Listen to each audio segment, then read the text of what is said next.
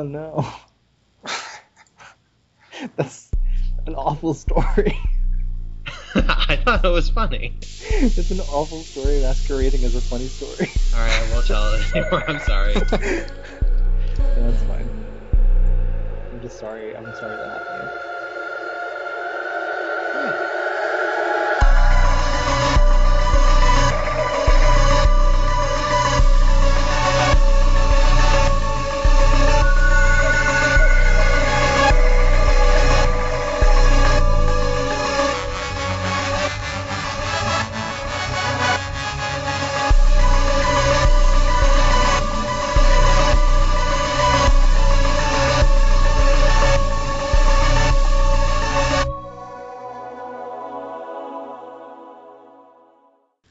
Welcome to Weyward, episode 13. Today we're going to talk about leftism, what that is, and whether Christians can or should be leftist, and whether we are or should be leftists. I'm Zeb. I'm Kent. And I'm Mark. All right, guys, how have you been doing? Doing all right. See, tomorrow I'm going down to... I think they've been doing protests on the Capitol down in D.C. all week, and they're going to do another one tomorrow night, another one Thursday night. I think even with the bill possibly being stalled for now. So I'm going to go down to the one tomorrow night. Cool. The healthcare bill? Yeah. Protesting that it didn't repeal all of Obamacare? Or... protesting that actually the tax breaks aren't generous enough. Yeah, that's it's an alternative protest. No, I mean, more of the how about we don't leave anyone uninsured or without health care, or at the very least, can we not, take tens of millions additional people off for really no justifiable reason? That's the nice way of putting what it is an extremely leftist thing, and that's much nicer than I've seen some recordings of some of the other protests so far, some of the things they've been chanting. Cool. That should be good. I hit a new squat PR today at the gym, so I'm feeling good about myself. And everyone at my job has gone for a conference right now, so that's actually pretty fantastic. I can just sit on Twitter all day and not have to ever worry about alt-tabbing. What about you, Kent? What have you been up to? Not a lot that's new. I'm officially going back to school full time this fall. They've given me enough money that I can afford to do that, so awesome. That's exciting. Yeah. Yeah. So that's occupied a lot of my time. Are you going to be working as well, or are you going to quit work and just go to school? No, yeah, I'll have to work. I'm taking out loans, and we still have rent to pay and all that. So yeah, I'm going to be working as well. I don't know how much. We'll see how balance of all of my responsibilities works out, but yeah, it's exciting. So that's occupied a lot of my attention and energy. Mm-hmm. Sure. Well, this week I finally decided to start my program to infiltrate the trad bros by getting into a lifting program. I'm now a weightlifter. Sweet. Great. The guy I hired from Weird Catholic Twitter is into lifting and had been going to the Y at 5 a.m. and sort of jokingly asking me to come along, and I finally took him up and called his bluff and started going along, and Very cool. So this is how I'm gonna work my way into that subculture and Nice. and convert them all to woke Byzantine Catholicism. That sounds great. I gotta get on that. All right, well, let's get to the topic at hand, leftism, what that is and how that relates to us. And this has come up a lot on Twitter lately and other internet stuff that we're fans of or followers of. And the podcast Magnificast had just had a little throwaway moment at the beginning of their last episode where they were reading a reader review of their show, and or listener review, and the listener said they may be the only leftist Christian podcast that there is. And they left that assertion unchallenged, so that made me think, well, is Weyward a leftist Christian podcast? I kind of thought of us as being, we came out kind of at the same time and out of the same sort of subsection of Twitter that Magnificast did. So I thought, are we, or should we be seen as that? And at the same time, there's this kind of cyclical attack from the secular left on Twitter against Liz Bruenig, who's a sort of well-known, popular Catholic writer and now mostly editor, who's popular among the left and among the Catholics on Twitter and online. And a lot of secular leftists spend a lot of time arguing that she's not a leftist because she's pro-life and is a faithful Catholic. And so that creates a constant sort of cyclical argument about whether or not Catholics can be leftist or pro-life people can be leftist. And then also on the Catholic side, whether or not we should be leftist or whether Catholicism is actually antithetical, or Christianity in general is antithetical to leftism. So I thought that'd be an interesting thing for us all to talk about, and we've been having a lot of chats about it, so let's get started. For sure. Yeah.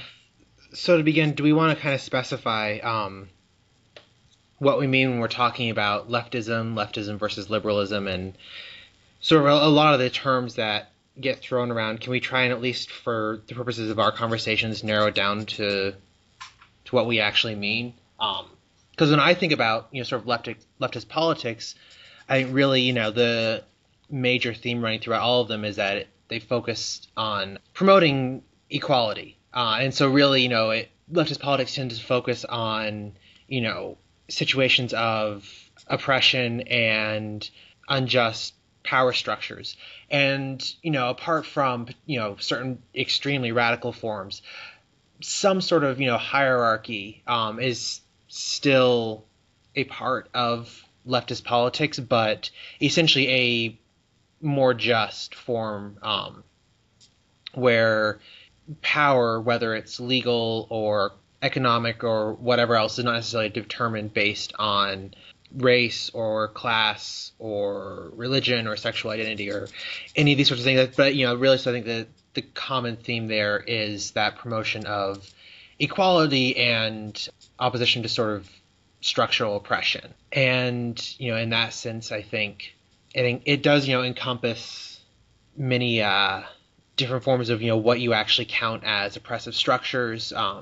So we can get into whether religion or some of the Catholic Church is inherently reactionary, but I think for a lot of people the sticking point with Liz Bruenig being Catholic is that the Catholic Church has wielded a tremendous amount of power historically, and not always justly. And you can get into the Catholic Church versus specific Catholics. You can get into the magisterium versus what figures of the church are saying and all of that. But I think any honest conversation we want to have about oppression in leftist politics has to recognize that being a Christian coming into it carries a certain amount of baggage, and some positive as well that we'll get into it. But I don't think it's necessarily as entirely a trivial question as we sometimes put it forward on Twitter and other platforms. Yeah, it's certainly not a trivial question. I wonder, though, I've seen from avenues of contemporary left discourse, even ones that are oriented toward like third wave feminism specifically, or critical race theory and stuff like that, a deliberate shift away from a language of equality towards a language of justice. Which is interestingly a thing that I think that perhaps the Christian social tradition is maybe even more is more germane to the tradition of Christian social theory. So yeah, I don't know. I don't want to jam up the works, but I wonder if how that tension between a language of equality and a language of justice plays into the conversation. And if we assume a language of aspiring to equality, how much we're assuming about what can be admitted as leftism and what can't. Mm-hmm. Well, yeah, I think that's fair. And again, I think there's, just like with the hierarchy thing, I don't think most leftists anticipate a world. I think it was like Isaac Asimov or someone had some kind of short story about this attempt to have like absolute enforced equality where strong people are like given extra weight to carry around, and really smart people are given like brain shocks every once in a while to That's like the dumbest, most strawman version, I think, of that. And I think you're right that it's not just about the language. I think you're right is shifting more to a matter of justice. So Zeb, your social environment, from what you've told us, seems to be largely conservative, from folks who would be kind of admittedly conservative. Yeah. What goes into your sort of your conscious self-identification with the political left? Yeah, to me, I guess the core of it, and I'm not sure how. I mean, I think leftism or leftist is an inherently imprecise or fuzzy term, and so its meaning shifts over time and according to context.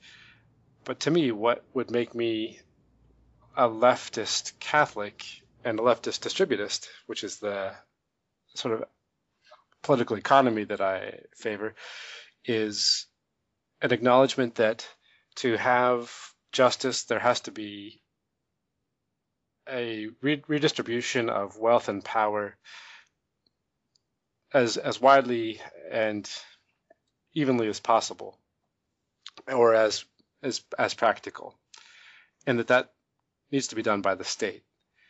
And so, as opposed to like a libertarian distributist or libertarian Catholic, or also as opposed to a sort of authoritarian, maybe monarchist, really reactionary Catholic, I don't think that justice can be left to either the market and just the free workings of enlightened rational actors, or to traditional sources or locations of authority.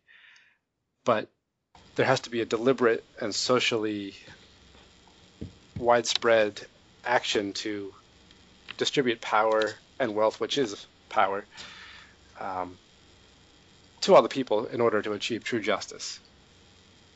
So that's the extent to which I would identify as left. And I don't know, maybe that does not actually make me a leftist, but I think it sets me apart from people who identify more expressly as conservative or as right-wing, at least in the contexts that I'm interacting in. Mm-hmm.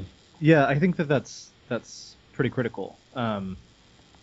We touched on in kind of our preparatory discussions the notion that these are kind of tribal designations, and I think that when I look at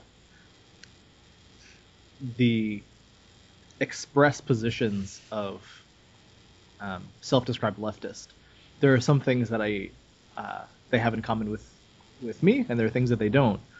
But I think my identification with the left camp has a lot to do with my relationship to the right, mm-hmm. and my lack of interest in pitching my tent on the political right, and yeah. And I think we should also distinguish when we're talking about leftists and conservatives is also leftists and liberalism. Where in this country, especially, it's not always so clear for some people the difference between the idea of leftist politics and liberal politics. In part because America, in particular, just has not had a strong left in decades, if it ever really had that powerful of a left. Zeb, you noted that, and at its outsets, I think liberalism in the Enlightenment sense was, very much tied to anti-establishment politics. But now with sort of what we think of as liberal politics in this country, especially in economic matters,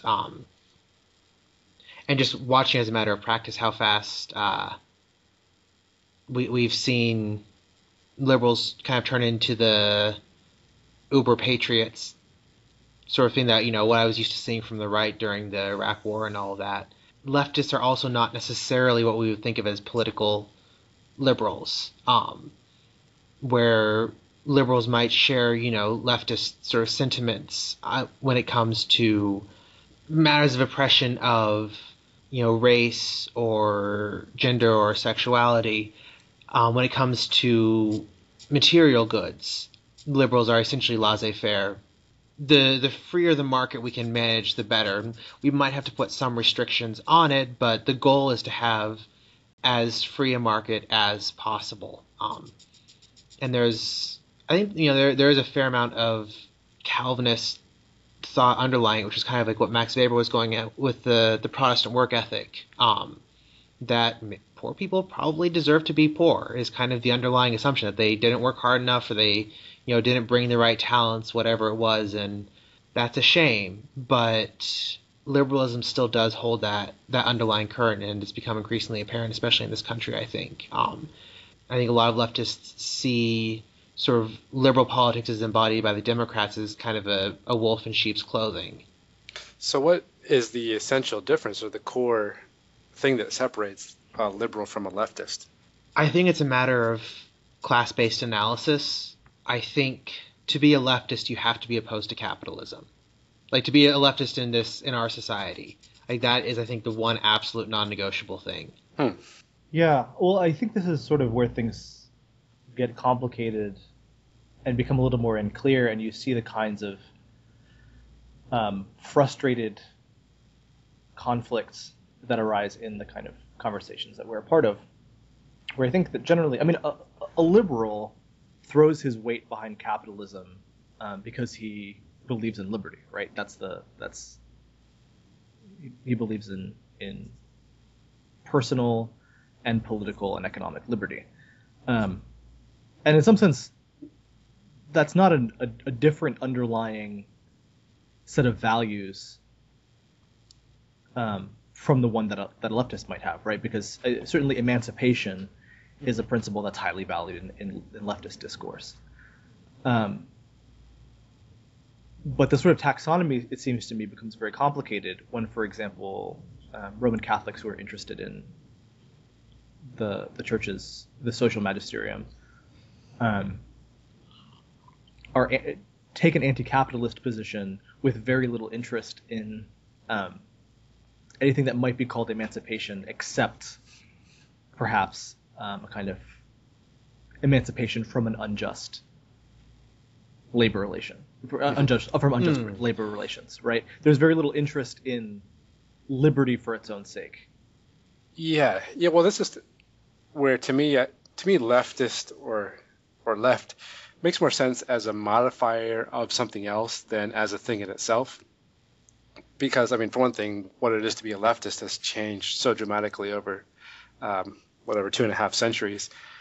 But I would add one more thing to your definition of liberal there, Kent, that it's about liberty, but also individualism. Like the good is located ultimately in the individual, and utility is located in the individual. And so that's, when there's libertarian capitalists, they want every individual to have an equal starting ground, at least in legal terms, to then get all they can from their ingenuity and their hard work and everything, all the good Protestant capitalist virtues.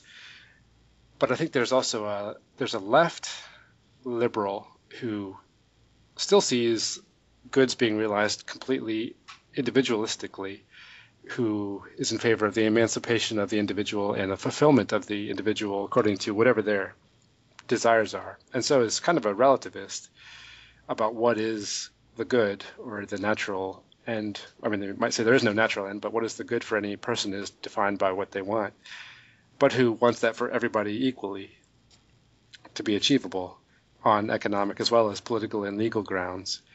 And so they're leftists in the sense of being egalitarian when it comes not only to opportunity, but also to realization, but are still essentially a liberal in being individualistic and oriented towards personal liberty. Mm-hmm. Where I think a Catholic who's following the social teaching of the church would be oriented towards, of course, sanctity and God, and to justice as a God-given sort of abstraction to be sought after as a people, and would have some sense of things being realized, goods being realized in community, and that community being a thing in itself, not just an aggregation of individuals. And that's very non-liberal. That's anti-liberal. Right. And I think likewise in secular, there are some secular leftists who have a similar sense of goods being realized by solidarity as a community, not as just as an aggregation of individuals. And that's a distinction that I don't see made a whole lot among the secular leftists that I run into or see addressing these things. But I think there is a division there that goes maybe unclarified a lot of the time. Yeah, within the secular left, you mean? Yeah. Yeah, that's very interesting. I think that's certainly very pronounced and perhaps consciously so in anarchism. There are camps within anarchism that self-consciously understand themselves to be individualist versus collectivist or whatever. But I see, yeah, I think that's little addressed, maybe outside of that bubble. Mm-hmm. Well, I think you could see a sort of pretty clear distinction. It might not be mentioned, but you can see it in like the Democratic Socialist of America crowd, the people who were in there before Bernie Sanders and the people who came in after, and the people who came in after having been liberals and disaffected Democrats who got turned on by Sanders' message of a little bit of a more radical program of redistribution and of economic justice, but who still were bringing in a very liberal, individualistic, and freedom-oriented value system versus the more long-term, well-formed Marxists, basically, who have a much more class-based analysis. Yeah, that brings us to a distinction that I wanted to make was what I see as three really different uses of leftism or leftist. And one is as describing ideology, which is what we've been mostly talking about so far. And there's, tons and tons of theory and, of course, people who have whole careers in the scholarship of that theory, everything from the pre-Marxist like Voltaire and Rousseau all the way through Marx and the socialists that followed him and into postmodernists and lots of things that you can read and debate about that. But then there's leftism as practice, and I don't think anybody would want to say that you have to ascribe to a certain ideology or be informed about any of this theory to be practicing leftism. And I think obviously unionism is the most obvious and down-to-earth example of leftist practice that probably for a lot of people very active in leading or organizing unions have little or possibly no theory background, but are doing the work that leftists want to see done, which is devolving power to the people and fighting against inequality and injustice and exploitation in real life ways. And then the third way would be leftism as just a way of association of sort of forming tribes to define yourself as part of an in-group and against an out-group, which is the most annoying and stupid form of leftism and therefore the one most talked about. But internationally, that's kind of an interesting expression of leftism as a kind of, phenomenon. Right, because it's a discourse that's inhabited by all kinds of organizations internationally. A friend of the show, I guess I should say, has commented on our stuff as Oswald, famous Oswald influencer. Go on Weyward. Had said a while back something about how the Iranian Revolution is demonstration of the fact that right-wing populism can work, which is a really strange thing to say, because the Iranian government thinks of itself as a left-wing institution, right? They talk about themselves contra-reaction. Now they were not the furthest left faction in the Revolutionary Coalition, the party that won out, and perhaps it's purely strategic, and it very well may be. I'm not the most well educated on Iranian politics, but there's certainly a sense in which the Iranian government inhabits leftist discourse and wields a kind of leftist identity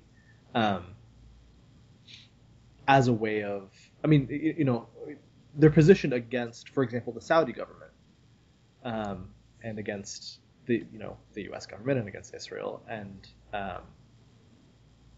certainly against the previous Iranian monarchy. And so they use the language of the left to sort of, and certainly a lot of kind of, I mean, they're popular amongst tankies, right? Iran and Syria, Sweet boys. But Assad is a Ba'athist. I mean, he's not an Orthodox Ba'athist. Right. His dad did a lot to sort of dismantle the actual socialist platform of the Ba'ath Party. But they nonetheless inhabit a kind of leftist discourse and position themselves in that way. Right. Well, I mean, I think most of that is a matter of anti-imperialism. So this is exactly. This is third world. This is third worldism, right? I don't know if like Baathism and like the Iranian Revolution would be called third worldism. Well, I wouldn't think. I'm not thinking of that, yeah. but I'm thinking of sort of pro-leftist responses to someone like Assad. Yeah, exactly. Totally. Where supporting Assad is what it's really about. It's about opposing imperialism. And it's the only real horseshoe theory that works. Is tankies and reactionaries both love Assad. Yeah, well, that's a great illustration of the difference between leftist and liberal, because no liberal could support the Iranian Revolution or Assad. Could if we're getting but oil the from leftist them. Could. Sorry. I'm not. Well, I don't think I'm wrong. That's yeah. true. But ideologically. Yeah. Right. Yeah, pragmatically they will find ways, but I mean, you could argue that I think, the anti-imperialism of the third world is a matter of, practical. I'm sure if you really managed to corner them and get them on specifics, you could get them to, on an individual action scale are not good. But I mean, this is like the underlying thing with the tankies in the Soviet Union, is that the project of building socialism in one country is so essential, and opposing Western imperialism is so essential that any attempts to undermine or criticize it must be opposed. And I don't think that's something that's unique to third worldism or leftism or really anything. You can find that pretty much anywhere. Right. Well, it is a very potent kind of anti-individualism. It's about the arc of history is really what matters. Yes, and putting the devolution of power and of exploitation first, even above the individual rights or fulfillment or desires of the people under the favored side of that conflict. Yeah, and I think, while we're on the subject of third worldism and all these sort of things, like this is something that leftism is notorious for been plagued by infighting, and I think it's a pretty universal thing. You think so? Honest, okay. Yeah. Among people who think they're the true believers, circles. like the fallings out that you can see in the alt-right when you look into it, or even there was just, Kent and I are in the Solidarity Party, the American Solidarity Party, which some, this is a bone of contention itself, but some in it would say is a centrist party, centrist third party. Some of us, number one, hate that. There was just a convention this past weekend, and the amount of infighting and denunciations that happened. So, I mean, I think it's just a matter of, and I'm sure the same thing happens, at least in the back room of like the true believers in the Democrats and Republicans of like some dumb county of every state in America. But I mean, I think also, not to put the ASP down, but I think there could be also something that the more removed the group is from power, the easier it is for it to fragment. Yeah, well, number one, it attracts the cranks, and you in the left and the alt-right in the ASP, anything that's a fringe movement attracts the cranks who are fighters. Sorry, Mark, what was your last point? Oh, I was thinking that with a lot of these groups, that the more removed they are from power and the more sort of theoretical I see, yeah. a lot of it becomes, the easier it is for the group to schism. And this is kind of the difficult thing with throwing around accusations of purity politics, is because sooner or later you have to actually say, no, this is what we believe in, and we're not going to compromise on this. Which some political parties in America might say, actually, no, we might have to compromise on literally everything and just see what happens, see if it works out. But, I mean, any group with any sort of, any sense of self-respect has to have, some defining, this is who we are, this is who we are not. Certainly. We're not going to endorse this, we're not going to support this. But I think the more theoretical it is, the easier it is to feel the to feel like those divisions are broader than they actually are. And one of the things that frustrates a lot of more radical leftists about the DSA is that the DSA will pretty much take anyone who's not a Leninist. But I mean that they are trying to build a big tent leftist movement, which for on one hand, yes, I understand that it does make it easier for sort of establishment politics to creep in, and for reactionary forces to gain strength and kind of hinder the movement. But on the other hand, like, if you want to get absolutely anything done, there is some truth in the fact that like you're gonna have to work with people you don't 100% agree with, right. And you just I don't really feel, more than anything, I like the DSA because I get a lot of news about a lot of things going on, and most things I go to, like, there's more groups than just the DSA there. But the DSA is great for like Sure. pushing out, like making people aware, like organizing groups, people to go to protests about workers' rights or about the healthcare bill, like that sort of thing. Well, so something that occurred to me is that when you're talking about the sort of generational divide that you've observed in the DSA, at least from the outside, is that it may be a consequence of kind of the way that a vocabulary of solidarity has been expunged from kind of our political life. It's just very difficult to build coalitions presently, because it's difficult, and I don't know labor history, for example, well enough to be able to speak to the question of what's different about our present predicament from, for example, previous labor movements, to say why coalition building is more difficult now. If it is, I mean, that's really my hypothesis. But it just seems that solidarity is just not a part of our political imagination. And the idea of the coalition is not really a part of our political imagination at current. And I think the DSA may be doing a good job of it. I don't know. It was my hope that Solidarity Party would do a good job of it. I think that it is, to a certain degree. I think that it's a pretty interesting and effective coalition party as far as it goes. But I don't think it's limited. I mean, all of it's tough. Mm-hmm. Yeah, I think something that's really changed in the last, almost 100 years since the heyday of union organizing and of an American left, it's just that society is so much more fractured in every way. I mean, there's not ethnic neighborhoods and ethnic ties, and that used to be a way for organizers to get people together, was to go to all the Polish people working in the coal mine, and you'd not only have the fact that they worked in the coal mine, but that they also celebrated all the same holidays. They spoke the same language at home. They had the same authority figures outside of their workplace. And in the workplace too, you are changing jobs every 2 or 3 years in America now, instead of sweating it out in a crappy job in a coal mine for 50 years. And so you don't know as many people. You don't have stronger ties to a place. It's harder to organize.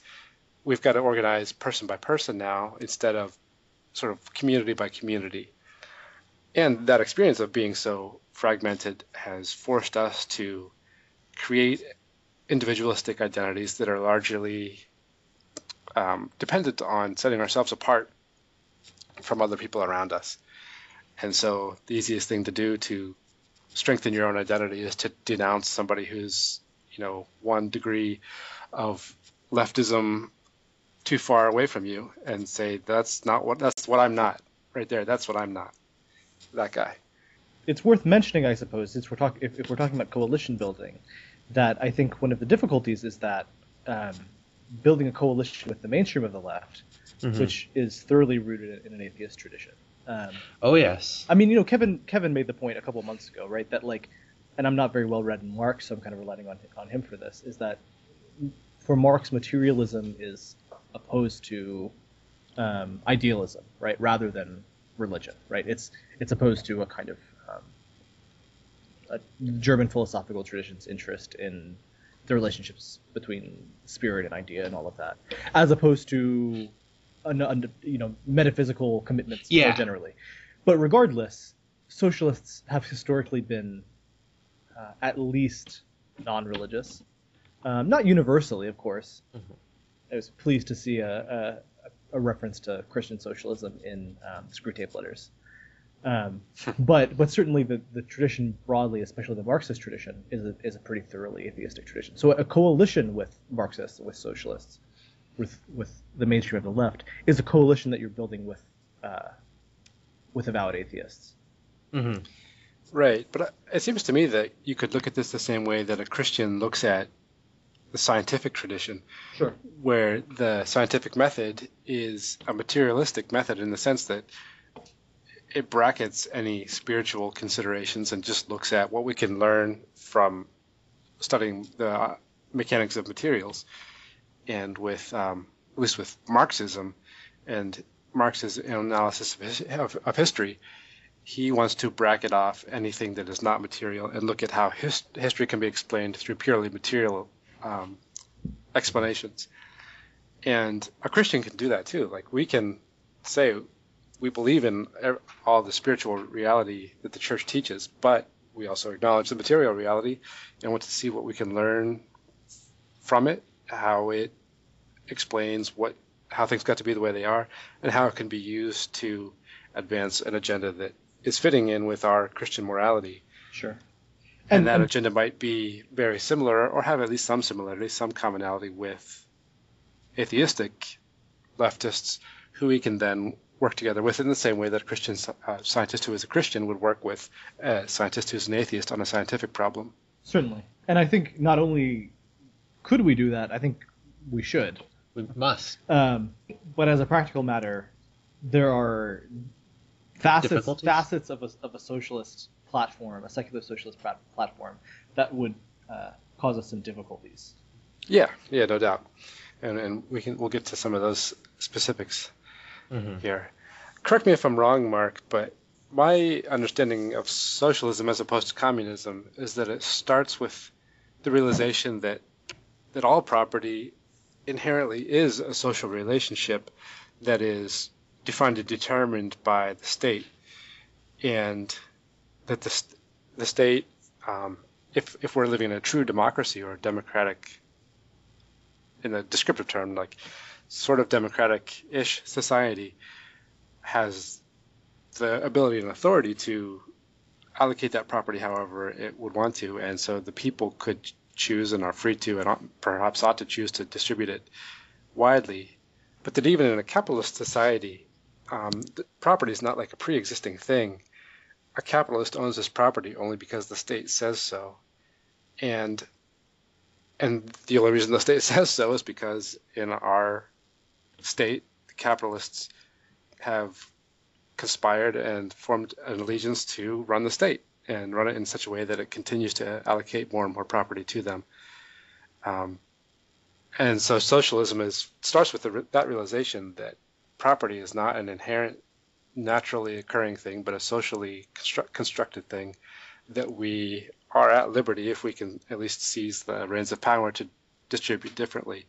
And the socialists would say we should distribute it very differently, that it just like the franchise, the vote is distributed on a completely equal basis among citizens, eligible citizens.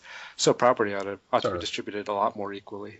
No, I think I might quibble with the distribution of the votes, but at least in theory, yeah.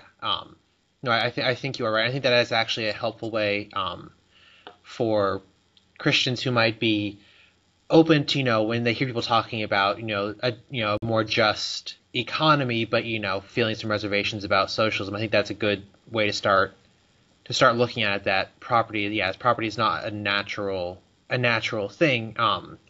Right, And and at least in the Catholic Church, the teaching is that, number one, everything ultimately belongs to God, but that God has entrusted humanity altogether with all the goods of creation for the good of mankind as a whole. And how we accomplish that is up to debate and prudential judgment, but that seems to fit right in, that true ownership is not inherent, like it's Right. allocation of property or reallocation, redistribution cannot be theft if it's done by a legitimate state authority, because property ultimately does not belong to the individual, but it belongs to God and is entrusted by God to humanity as a whole. And if the state is acting as the valid authority for a society or a people, it is the thing that in fact does, even under capitalism and under Christianity, must decide how that property is distributed. Yeah, well put. It's good. Well, should we get into it then with whether Christians can or should be leftists? Yeah. Yes. Thanks for listening. We'll talk to you next week. Yeah. Well, okay. So as someone who's less emphatically convinced, it's worth saying that these are not questions that stand outside of the Christian intellectual tradition or the theological tradition, right? These are from the very beginning of the church, and even in the Old Testament are theological concerns. Matters of political economy are theological concerns and are things that we have to engage with and have to. It demands our theological attention. So whether we ought to accept, I think there's maybe an impulse amongst Christians who consider themselves conservatives to take for granted the fact that the liberal order and the capitalist order are in some sense natural. That these don't belong to the sphere of Christian discourse, and they are, but I think it's evident from the tradition from the history of the church and from Scripture that they're matters that ought to be interrogated theologically. Sorry. No, I think that's where kind of I want it to begin. Is great place to start is let's look at what Scripture says. And I think you can find plenty of cases in both the Old and the New Testament about matters of class relationships.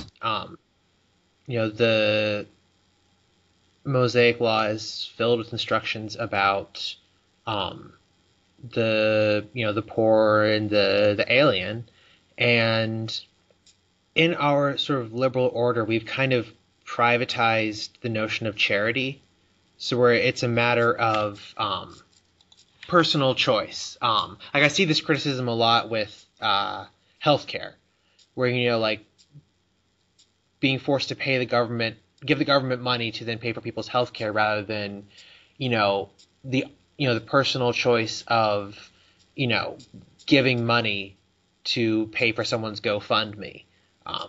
But if we're really going to take our faith seriously, we're going to take Scripture seriously, God commands charity and care for the poor. And,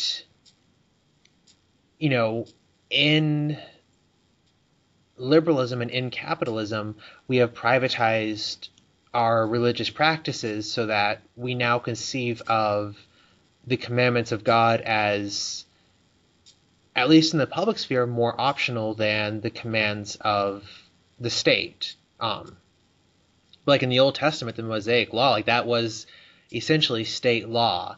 that you have to leave this much for, the poor who are foraging, in and around your field in the Jubilee year. I think Magnificat did a good bit about the Jubilee, pointing out about the Jubilee year. Yeah, Dean was good on this. Mass redistribution of property every 7 years. Apart from the Old Testament, the New Testament, the early church was much more radical than what most communists want. They shared personal property. In the Acts of the Apostles, people are struck dead for holding back. Ananias and Sapphira are literally struck dead by God. And there's plenty in the early church fathers about the duty to the poor. But I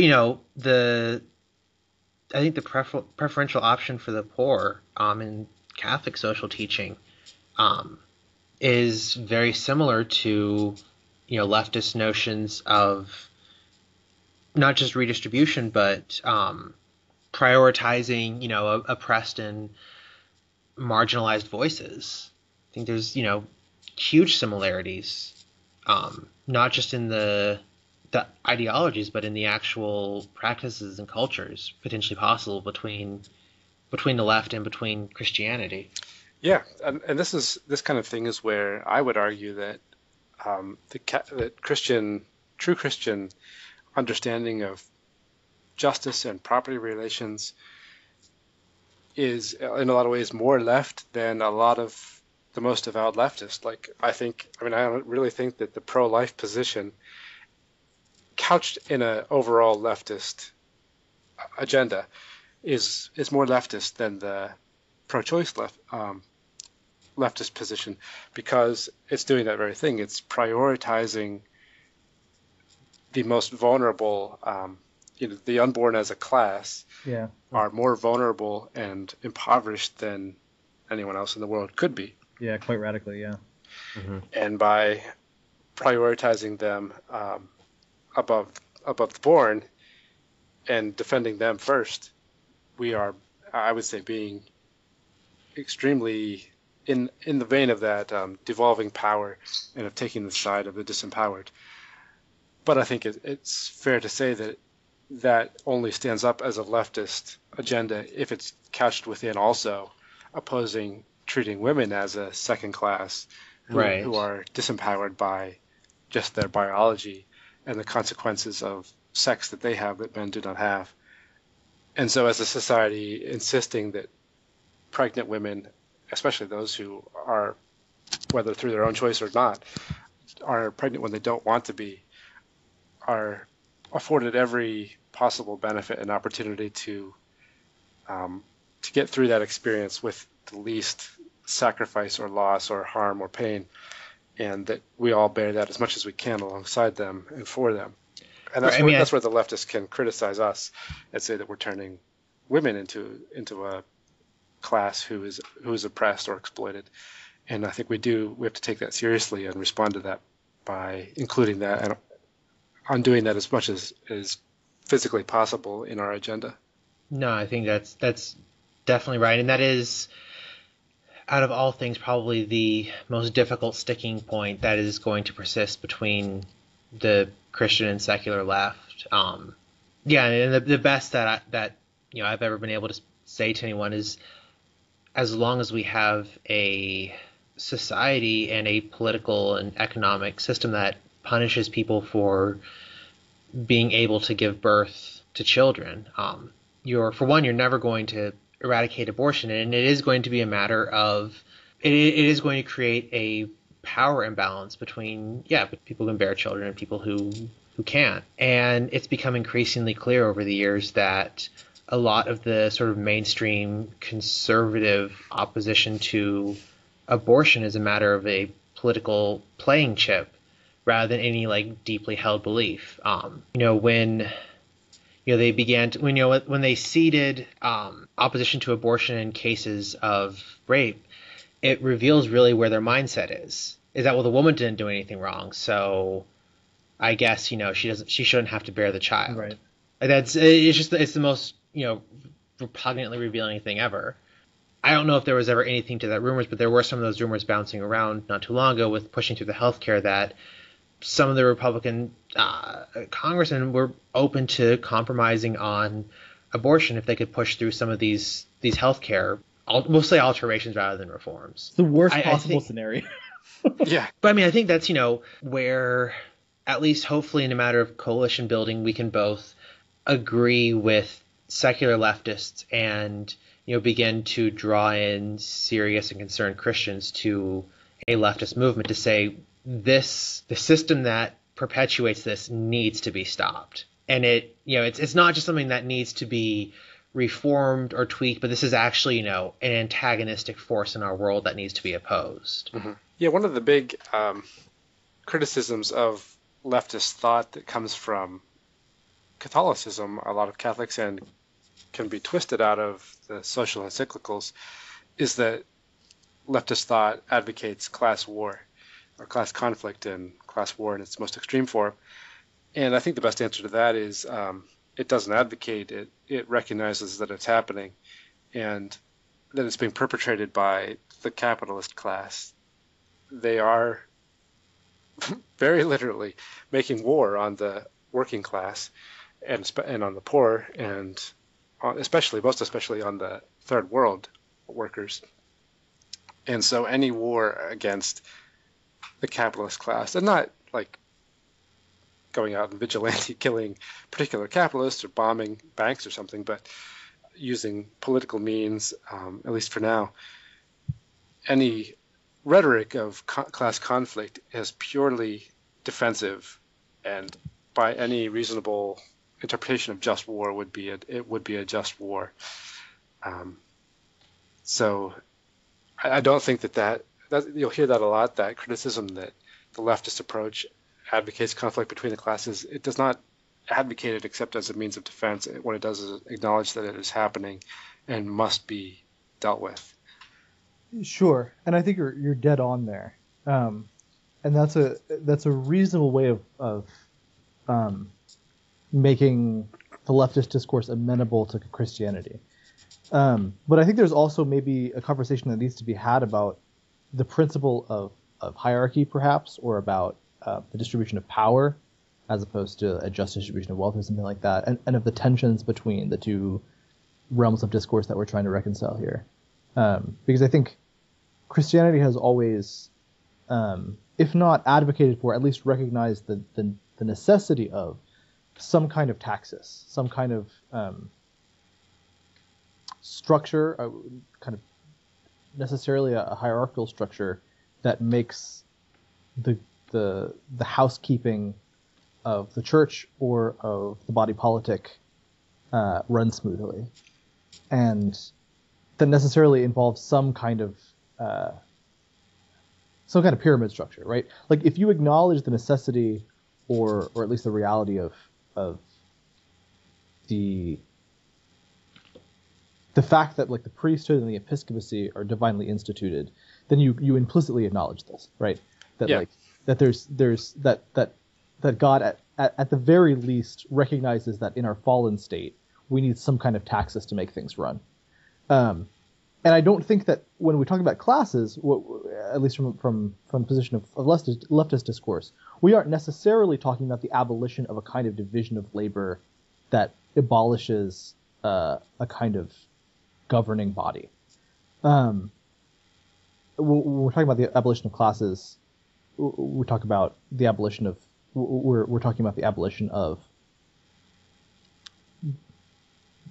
an exploitative relationship as it pertains to labor. But nonetheless, there's a strong current in the leftist discourse that advocates for the abolition of really any kind of social distinction or imbalance of power whatsoever. And I think that that's very difficult to reconcile with the Christian tradition. I think some people do it, but I think it places them outside of the realm of orthodoxy.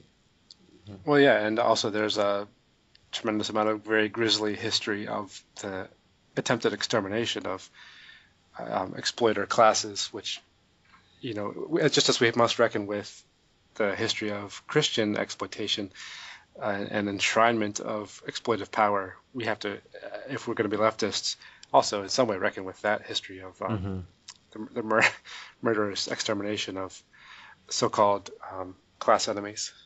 Sure, but I think that as this conversation pertains to the issue of abortion, a lot of the leftist discourse surrounding abortion has to do with the abolition of hierarchical relations between the sexes, and Mhm. it seems to be one of the most tenacious difficulties in reconciling leftism and Christianity is this one in particular. Well, right, yeah, this is the difference, I think, between the leftist liberal and the leftist Christian, or, I mean, it doesn't even have to be Christian, but a different kind of leftist, is that the liberal sees liberation as the good in itself, but that leaves open the question, liberated from what and liberated for what? And I think the liberal would say liberated for whatever she wants, liberated from whatever she doesn't want.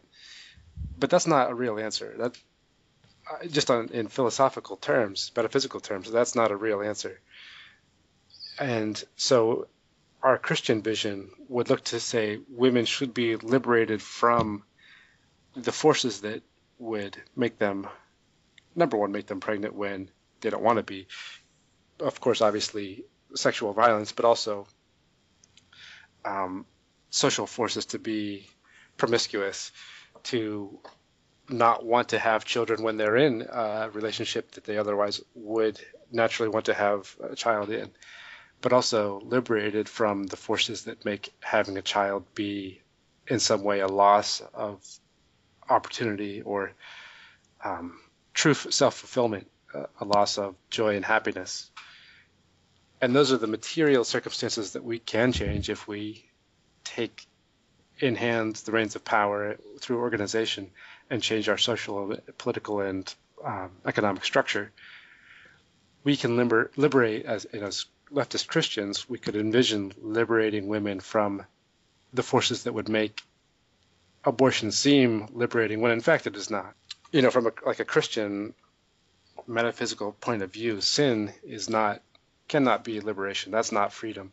Right. It's in some way it's enslavement to fear and desire. And so what we should be asking ourselves is, what are the fears and desires that the sin of abortion is a form of enslavement to, and we should be trying to undo those forces. Well, yeah, I mean, I think this is where the overarching teleology of a non-materialist worldview can really help to enrich a lot of leftist discourse and thinking. Is that once we accept that, yeah, there, like you're sort of saying, like that there are human goods, there are express purposes of human existence, and a way to promote flourishing of both the individual human and humanity as a whole. That adds a whole new, I think, very wonderful and exciting dimension to leftist politics, because it starts to, provide avenues to answer the question of, well, what happens after the revolution? What will that world kind of look like? Because, yeah, like you say, like everyone just being free to do their own thing is not really a practical or helpful vision. Mm-hmm. But I think and this is again, I think a great way to win a lot of hearts of people, like Christians who might be dissatisfied with what they feel like the options of being given by society are. Perhaps some guilt and doubt over some of the things that we do and condone, that sort of thing, is that there is a purpose that we are here to do, and there is a clear flourishing for human beings, and refusing to settle until we have a society that promotes that sort of flourishing is a great way to start your politics. And I think any serious investigation of Christian ethics and scripture and church teaching is going to push you towards a lot of what we consider to be leftist politics. Yeah. I assume most of our audience is probably Christian, so that's part of it. But I don't want to say that Christians have to do all the heavy lifting on this. But I joined the DSA to be more involved with actions and all that. And yeah, most of them are atheists. So where the hell are the Christians? What are you guys doing? Mm-hmm. It's not my fault that these are the people I have to work with. Right. And I'm sorry they're mean to you online, but like there's big things that I want to be a part of that I think are important. Yeah, that's tricky, and I don't know what to say to that.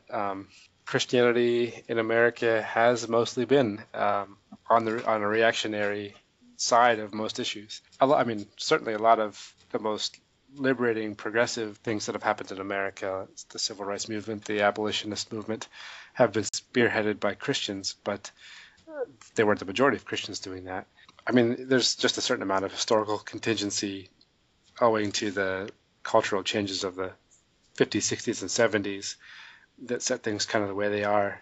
And maybe that's just something that has to be grown out of. But that's where we find ourselves now, you're right, where, of course, most Americans aren't involved in radical politics of any kind, but most Christians are not going to be even potentially interested in joining them because of all of that history, I'd say. Mm-hmm. Yeah, I but mean, wasn't it true, Mark, that wasn't the DSA founded by Christian socialists? Mm-hmm. Michael Harrington. Yeah. I think by the end of his life, I don't think he was a Christian anymore. Okay. But I mean, he certainly, when he founded the DSA, he was, and I mean, there's no doubt that was the basis of his politics. And there's a plethora of other Christians who have been involved with both the DSA and with leftist movements in this country, like you say. I mean, some of the most inspiring, and whether it's just because it's just how fate and history has worked out, or if it's something more explicit and malicious in our liberal order. But people forget that as strongly as King spoke out for racial justice, he also spoke out for economic justice, and he understood that they were tied together. And when he was assassinated, he was there as part of a labor protest. Uh-huh. And that's what he was doing there. Just a heads up, I'm gonna have to wrap this up soon. Yeah, I think because we have a lot more. I think we could talk about like the DUP and Bruder Hawk. Yeah, let's do it. So I think next time we'll delve into some specific topics. But for now, I think we can just say a good night, and we'll see you all next week. Sounds good. Sounds good. All right. Good night, guys. All right. Good night, guys.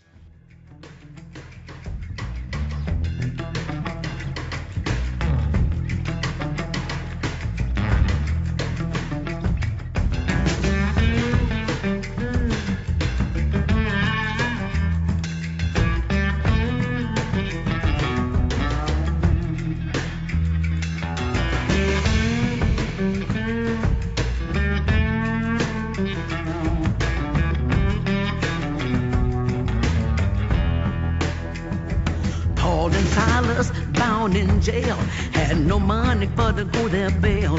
Keep your eyes on the prize. Hold on, hold on, hold on, hold on. Keep your eyes on the prize. Hold on, hold on, hold on. Keep your eyes on the prize. Hold on. Paul and Silas began to shout. Doors popped open and all walked out. Keep your eyes on the prize. Hold on. Hold on. Hold on. Keep your eyes on the prize. Hold on. Well, the only chains we can stand are the chains of hand in hand. Keep your eyes on the prize. Hold on. Got my hand on the freedom power. Wouldn't take nothing for my journey now. Keep your eyes on the prize. Hold on.